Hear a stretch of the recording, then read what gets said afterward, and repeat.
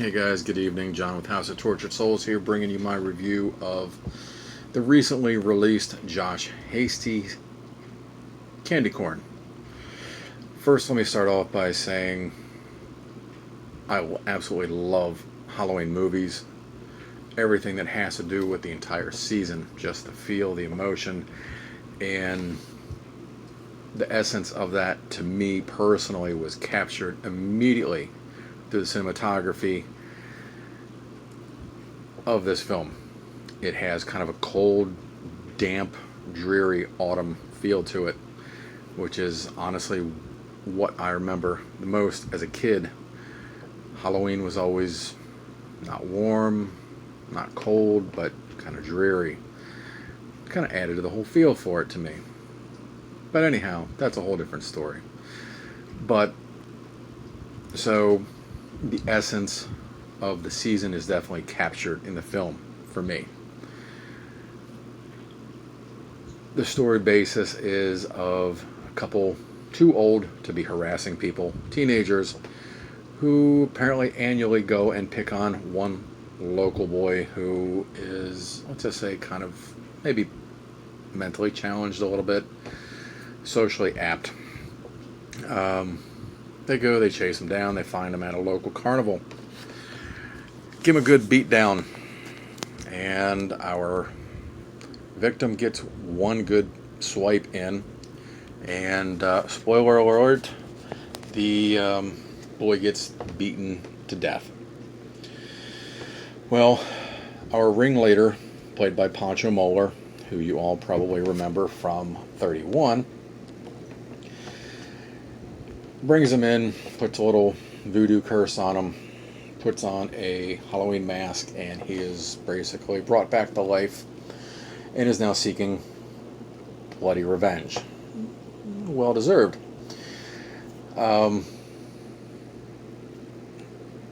film does have a pretty strong cast. We've got Courtney Gain playing the town's sheriff. The lovely and talented PJ Souls plays the sheriff's secretary. And of course, you also have the unforgettable Tony Todd, who is one of the carnies. Now, those are all kind of the highlights of the film. Now, I don't say this with any bad feeling towards it because I actually did enjoy the movie, but sadly, it does move kind of slow. It is an independent, lower budget film. It's got a lot of social media push, a lot of hype to it, and unfortunately, it doesn't quite hold up to all the hype. Not every movie does, and unfortunately, well, that's advertising for you. But it's about 86, 90 minutes is your average runtime. If you're looking for a lot of extreme gore, you're not going to get it. Our resurrected zombie Halloween kid does go after the teenagers, does get his revenge. Not trying to give too much of it away, but obviously, like I said, if you are looking for the extreme gore, you're not going to find it. They did the best they could with the budget that they had, and a lot of things, honestly, I think they did really well. I believe that the costume and the makeup job that was done on Candy Corn himself was actually done pretty well. Like I said, the cast ensemble was pretty strong. There wasn't really too much character base, but it managed through for the entire feature.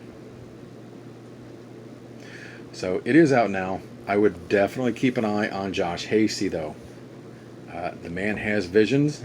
He did bring it to life in the film, and like I said, I'm not giving Candy Corn a bad rap. I'm not.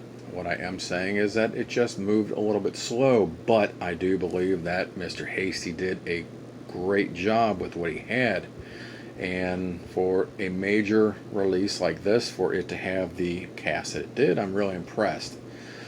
I will be adding this one to the library, and I do hope that all of you out there definitely check it out. Could it have done better? Yes. Did they do what they did with the best they could, if that makes any sense. Did they do the best they could? I think so. I tip my hat to him. Josh is definitely out there right now, heavily supporting his film, proudly doing so as he should be. And I do wish him the best, and like I said, definitely keep your eye out for future work to come by him, because I have a feeling it will only get better as his next projects come to us. That's about all I've got for you guys tonight. I'm John with House of Tortured Souls. Check us out here on Instagram, Twitter, Facebook, TeePublic for t-shirts and merchandise. I'm sorry I'm stuttering and mumbling. Been a long day. I'll talk to you soon, guys. Keep it evil.